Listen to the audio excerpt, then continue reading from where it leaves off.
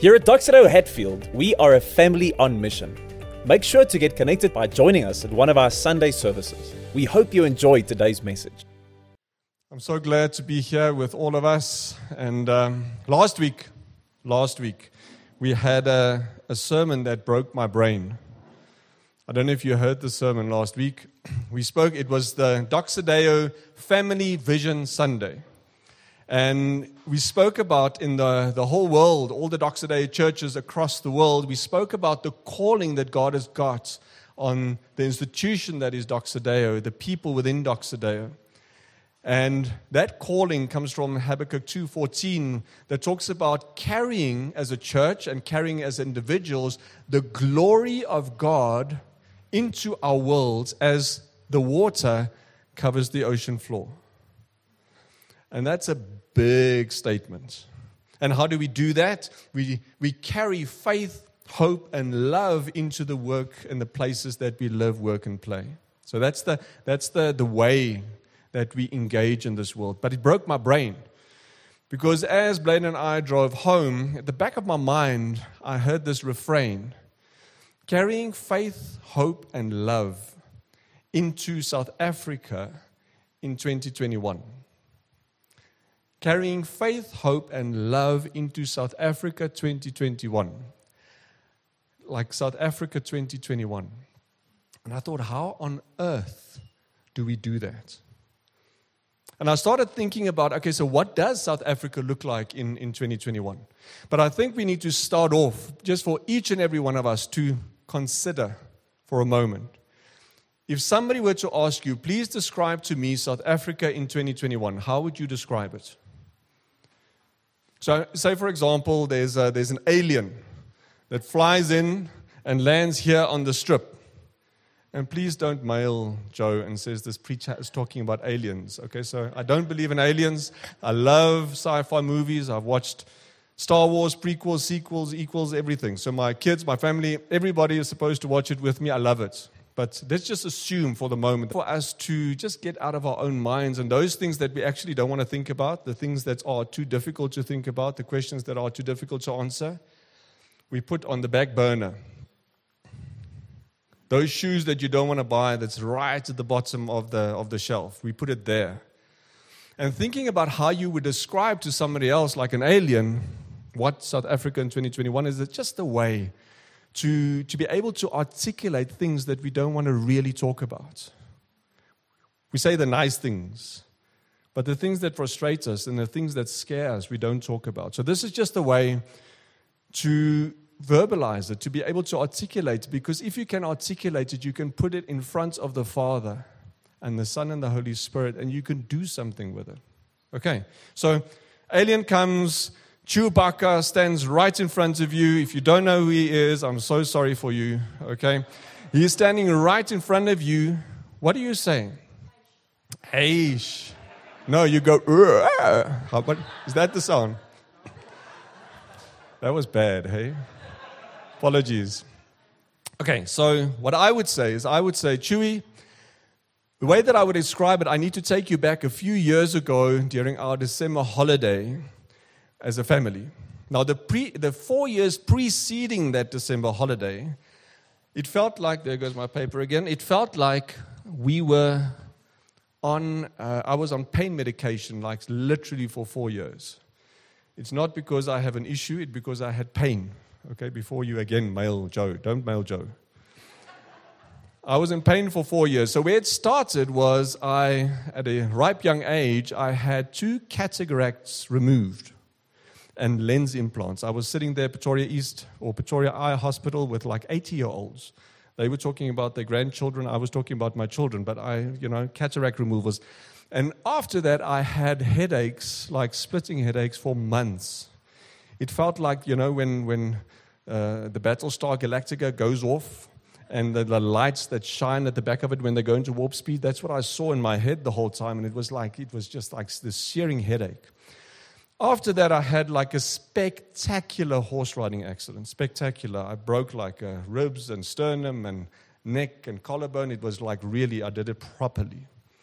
And about 3 months afterwards, I was still struggling with pain. I mean, I was like, my neck was sore, my head was sore, and we went to the doctor, Blade and I, and the doctor said, what's your problem? I said, well, this is 3-4 months after the fact, I was still in pain. And he said, but listen, Guy, you had a big fall. You're going to be in pain for 2 years. And I thought, sure, I'm never coming back to you again. This is like the worst doctor ever.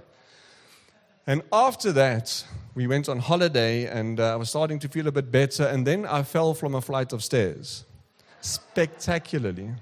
I had a casserole bowl of chicken in my hand, and I was going to drain it at the bottom of the flight of stairs, flip-flops, rain, up, down, just like in hospital, tore. They said I was fine. The chicken was safe. We had a nice meal. And this is now 4 years after, this was going to be the holiday where it was going to be brilliant. The first holiday in 4 years that we were going to have like our normal adventure holiday together. I was so excited. We were going to bungee jump, and we were going to horse ride, and we were going to do all of these things. And the first day we went onto the beach, the first minute onto the beach, I took my snow white feet, and it was the first time that I put it into the ocean. My 100-kilogram nephew came hurtling from the top of the dune, ran down, and decided a good idea to tackle me full throttle from behind as the water receded, tearing everything that I had in my left knee. Now, in the family, we don't know whether he was like how fast did he run, right? So he just says the only difference between his jog and his run is his facial expression. So we don't know exactly how fast he was going, but he's 100 kgs, momentum downhill. I don't weigh 100 kgs.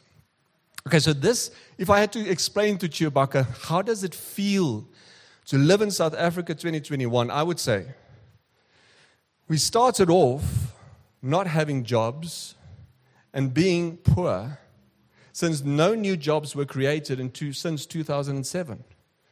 I would say then we were hit with state capture, and then we were hit with corruption, and like billions and billions and billions of rands were just washed into other people's pockets. Then came COVID-19, and it was lockdown level 5 and 4 and 3 and 2 and 1 and 2 and 3 and adjusted level 4, adjusted level 3. What on earth is adjusted level 3 even? And then riots and looting. And this past 2 weeks, I must tell you, it felt like my 100-kilogram nephew, after 4 years of headaches and pain, came hurtling down at us in South Africa and just tore us up from behind. That's what I feel like. I don't know what you feel like. That's the way that I've experienced these past few years and these past few months. And then while I was thinking about all of these things and breaking my brain about how do you carry faith, hope, and love into this world, a mate of mine sent me a mail, and he asked me 3 questions. And I'm going to put it up on the screen for you here, because these are the questions that we are going to consider and talk about for the rest of today. He asked me this question. He said, what is God? Not CNN, not Eyewitness News, not I don't know who. What is God saying to you about South Africa? It's a different question to what I was busy with. What is God saying to you, Boshoff? To you, Wayne? To you, Mel? What is God saying to you, Charlie, about South Africa? And then, given that answer, what is He asking you to do in South Africa 2021? And then, given that answer, what is He preparing for you in the future? It's like a totally different way of thinking about life. Because you see, if you don't answer these questions in that way, if you go into telling people about South Africa in 2021 and you're unable to verbalize, look it straight in the eye, the wicked problem. What is a wicked problem? It's a social or cultural problem that seems unsolvable. looking the wicked problem that we face in South Africa, the wicked problems that we face in South Africa straight in the eye, if you do not take it to the Father, to the Son, and to the Holy Spirit, guess what? It's going to break your brain. And once your brain is broken, it's going to break your spirit. And once your spirit is broken, it's going to break your soul. So we need to, as Christians, ask this question: what is God saying about South Africa? What is He activating me towards now? And what is He focusing me on in the future? That is what we're going to talk about today. And that is it's a difficult topic. Because I'm not going to share with you what my answer was. I'm going to take you through Scripture, and Scripture teaching us what to do with wicked problems. Wicked problem being a social or cultural problem that there seems to be no answer for. What does God teach us when there's like these two worlds that come together and there seems to be no answer? That is what we're going to talk about today, and we're going to do that by focusing mainly on John 8, verse 1 to 11. So if you have your Bible with you, it's in the second part of the Bible. And I now understand why I can't see anything on my notes, because I don't have my glasses on. Okay. John 8, verse 1 to 11. Matthew, Mark, Luke, John. John 8, verse 1 to 11. So we've got it up on the screen here. Let's read. But Jesus... I already like this verse. South Africa 2021, but Jesus. But Jesus went to the Mount of Olives. At dawn, he went to the temple again, and all the people were coming to him. He sat down and began to teach them. Then the scribes and the Pharisees brought a woman caught in adultery, making her stand in the center. Teacher, they said, this woman was caught in the act of committing adultery. In the law, Moses commands us to stone such a woman. So what do you say? They asked him to trap him in order that they might have evidence to accuse him. They confronted Jesus with a wicked problem. You say that we should love people, but you say that we should not sin. What do we do? A wicked problem. Jesus faced with a wicked problem, and they thought that they were going to catch him out. Jesus stooped down and started writing on the ground with his finger. Okay, so how does that work? Faced with a wicked problem, what does Jesus do? He sits on the ground and writes on the ground with his finger. What does that mean? When they persisted in questioning him, in other words, he just ignored them for a while, but they persisted asking him questions. He stood up and he said to them, the one without sin among you should be the first to throw a stone at her. And then he stooped down again and continued writing on the ground. And when they heard this, they left one by one, starting with the older men, the older people able to self-reflect in order to let go of self-righteousness. Only he was left with the woman in the center. And when Jesus stood up, he said to her, woman, where are they? Has no one condemned you? No one, Lord, she answered. Neither do I condemn you, said Jesus. Go, and from now on, do not sin anymore. What a piece of scripture. A piece of scripture actually that many people, Augustine and Ambrose, said that this piece of scripture should actually not be in scripture. They militated for this, John 8 verse 1 to 11, not to be in scripture. They said it must be out. Why? Because it's a wicked problem, and they were worried that it would teach people that sexual immorality is not serious. So when the church fathers came together, they said this piece of scripture must be out. But the point of the scripture actually is we know how serious sexual immorality is. I mean, there's a piece of scripture that I don't have on screen. 1 Corinthians 6, 18 to 20 says, flee sexual immorality. Every other sin a person commits outside of their body, but the person who is sexually immoral sins against their own body. And you've been bought at a price. So glorify God with your body. So sexual immorality, guys, girls, it is serious. The implications on you, because it's something that is internal to you, it's not something outside of you, is so severe. For your marriage, for your relationships with your kids, for the society around you, it is massively severe. But guess what? It is something, it is an act that Jesus can forgive you for. Can Jesus take the implications of that and He can help you through the disaster that you have now just put onto your life? It is serious, but it is forgiven. It is serious, but it is forgiven. That's why this account that was proven by historians that actually happened was brought into Scripture. But you see, we do that. We take wicked problems and we park them. We say it's these two values that talk to us, but we don't know how to talk to it and we don't know how to make sense of it. But Jesus comes and He confronts it head on. These emotional things, high emotions, high stake, this is what Jesus says. I want to talk to you about it. Don't hide it. I want to talk to you about it. So, for example, in the question, whose fault is the poverty in South Africa? Now you're saying, oh, Buddha, don't go there. Okay, so now you're going into politics. No. I'm going to try to verbalize what many of us think and don't say. So is the fault of poverty and joblessness in South Africa, is it apartheid? Is it state capture? Is it the greed of the people that have? Is it the entitlement of the people that don't have? Okay, so what is it? Is it any of these things? Whose fault is it, the riots that we had in KwaZulu-Natal and Gauteng? Is it the president? Is it the ex-president?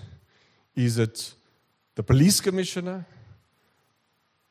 Is it the instigators, the 12 instigators? Is it like a criminal element? Is it the guy who stole the laptop of the president? Is it his fault? I don't know. Her fault. Whose fault is it? You see, it is so difficult for us to really think about these things because it's wicked problems. Verse 1. But Jesus went to the Mount of Olives. Now, many of the commentators say that this first verse of chapter 8 must actually be the last verse of chapter 7. So chapter 7 ends in chapter 7 verse 53 when it says, then each one of them went to their houses. So the other people went to their houses, but Jesus went to the Mount of Olives. Now you must understand that chapter 7 is like it's a hectic chapter. It is laden with stress. It talks about Jerusalem and the stress and the fears and the worries that they had in the city.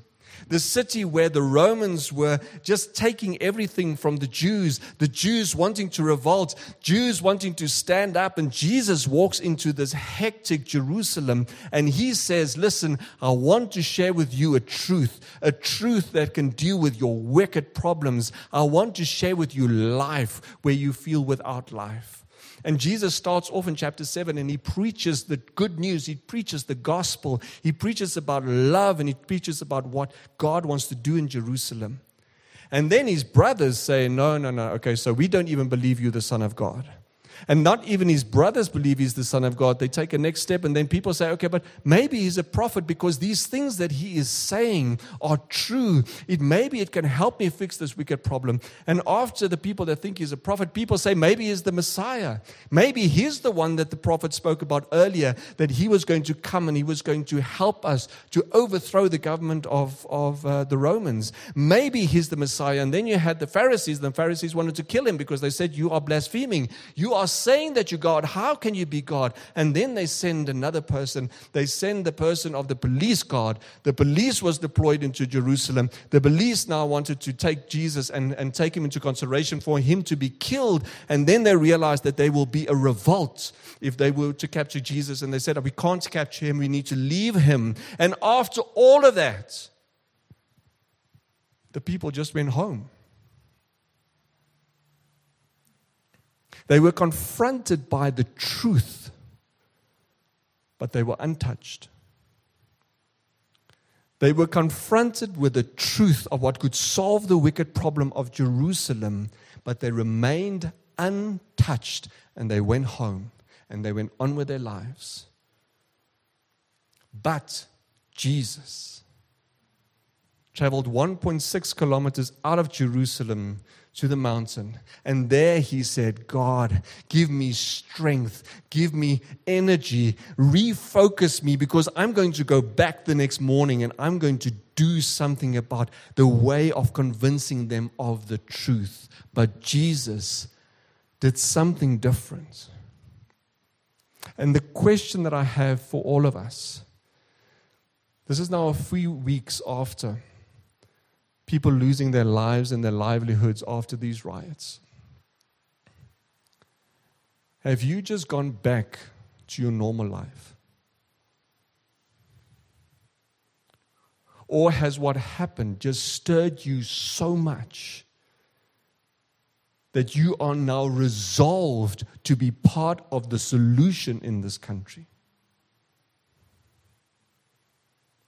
Does your Sunday and your Friday and your Thursday look exactly the same? Or has your heart been stirred to be the change that God wants to see in our country? I'm getting scared now because now it's very quiet.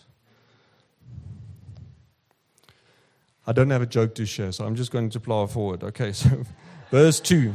At dawn, he went to the temple again, and all the people were coming to him, and he taught them. You can only find the truth from the truth. John 4:16 says, I am the way, the truth, and the light. No one comes to the Father except through me. If we want to get the truth of what God is saying about South Africa, we need to ask God. Don't ask me. Don't ask Taiki. Don't ask Joe. Don't ask Manalisi here. Ask God what he wants to say. Verse 6, they asked this to trap him in order that he might have evidence that they can accuse him of. This is just the wicked problem. What does Jesus do? He faces the wicked problem. He doesn't put it away. How does Jesus deal with this? In verse 8, he says, then he stooped low again and continued writing on the ground. And here we need to focus. If you want to understand how to solve wicked problems and you want to model Jesus, Jesus stooped low. Jesus took on a way of acting and being humble. Not self-righteous, not righteous, not angry, humble. He stooped low, he sat on the ground, he submitted to the law. He had actually empathy, some of the commentators say, with this woman, and he was acting physically out what she might have felt. Her self-worth just being taken away from her, all the things that she had done. He stooped low in an act of humility and submission. Verse 7 says, when they persisted to question him, he didn't listen to all the noise. He stooped low in humility. He didn't listen to all the noises around him. He just focused in on the truth. And then verse 7 says, the one without sin among you should be the first to throw a stone at her. What did he say? The truth is, face the wicked problem. Look at that wicked problem in humility. Don't listen to all the noise around you, and then the truth will emerge. And what is the truth? Stop pointing fingers and search your heart. That's what God says to these people. And I believe that's what God is saying to all of us. Stop pointing fingers at other people and search your own heart.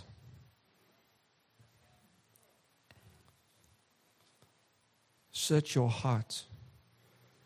When there are contradicting values, And you don't know what the answer is because you believe both sides and you don't know what the solution is. The truth will reveal itself if you act humbly, if you put the noise aside and you focus on Jesus' truth. What did it look like in our house? Very practically. So our oldest son, Andreas, he played hockey, good hockey player, field hockey player. And he was competing to get into the Gauteng A team. And we thought that he would come into the A team because he was one of the better players in that squad. And then they bumped him into the B team. And they used the word quotas. Half the team must be previously disadvantaged and half the team needs to be the other people. And he was angry. He was frustrated. This guy, like fairness is his most important thing in life. He wants to be fairness, things need to be fair, otherwise his brain just clutches out. I want my son. He worked so hard. He's really good at what he does, but he was bumped to the B team. I believe that there needs to be things that happen to readjust what happened in the past. Okay, so this is a wicked problem. How do you solve this wicked problem? We sat Andreas down and we said to him, Andreas, will you be able to compete for 50% of the spots in this team against those kids that have a similar talent but had the same privilege as you with extra coaching and 3 meals a day and, ability to go to gym wherever you want? And are you willing to leave the other 50% of the spots for those that have the same talent as you but did not have the same privilege? He said yes. And then he said, Dad, maybe what could happen is that in later years, these quotas won't be necessary because we would have restituted what went wrong. A wicked problem, faced, not ran away from. In humility, asking God for the truth. That is what I believe God is asking of each and every one of us that are struggling to make sense of our role in South Africa. I want to now go to this point of how do I search my heart? How do I search my heart? And don't have time for everything, but I just want to focus in on this verse, John 8, verse 12. Remember, we've just been through John 8, verse 1 to 11. Now, at 12, it says, Jesus spoke to them again, and he said, I am the light of the world. Anyone who follows me will never walk in the darkness, but will have the light of life.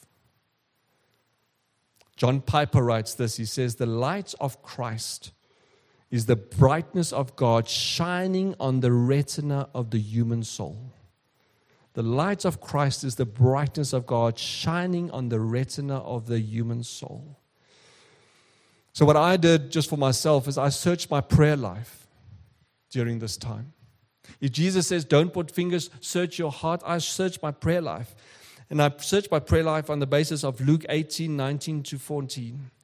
He said, he also told a parable to some of those who trusted in themselves that they were righteous and looked down on everyone else. 2 men went up to the temple and prayed, and one a Pharisee and the other one a tax collector. The Pharisee was standing and praying like this about himself. He said, God, I thank you that I'm not like the other people, greedy, unrighteous, adulterous, or even like the tax collector. I fast twice a week. I give a tenth of everything I get.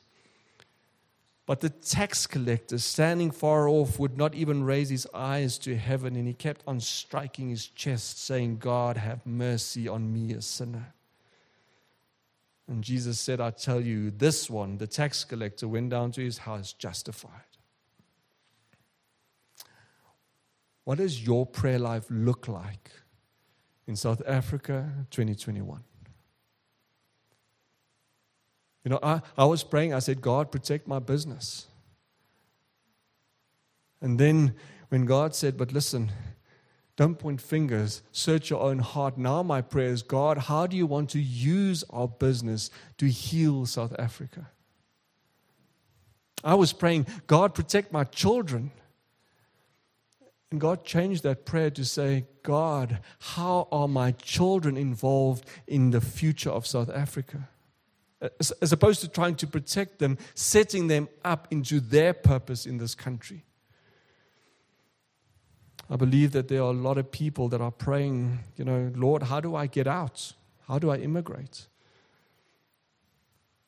And for many of us, we should be praying, Lord, how do I help those that can't immigrate? I believe that God wants to shine a light on your relational life. He wants to shine a light on your thought life. But as the worship team comes up, I would just want to share with you this story of how people stopped pointing fingers in this country over the past few weeks. Many people in this country did this, but just the power of people understanding what it means to search their hearts. There's a grouping that came together about 4 weeks ago called Heal Our Land. It's a grouping of business people, a grouping of farmers.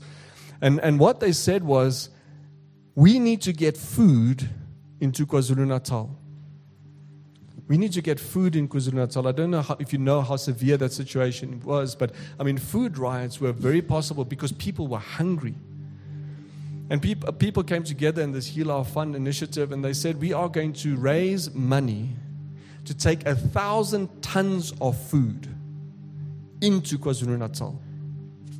Now, all of this food, people garnered, and farmers said, we are worried about South Africa. A year ago already, they said, we are worried about South Africa. They thought that it was pandemic-driven. And they stored all of this food, and we were able to raise the money, and we started shipping food, one interlinked at a time, into KwaZulu-Natal, with security, into 3 warehouses in Durban. People coming together and repacking that food into smaller parcels, hearing from the community at large where the problems were, distributing with security guards all of that food into places that we knew that we had need. People's lives were changed. What happened? The children of God stopped pointing fingers, and they fought the violence with generosity. People of God stopped pointing fingers, and they united around generosity where people were trying to disunite us. The planning, the nth degree of planning that the unrest took was faced by the nth degree of planning of Christians to say, we are going to make a difference to people's lives in this country. That is what it means to search your heart and stop pointing fingers.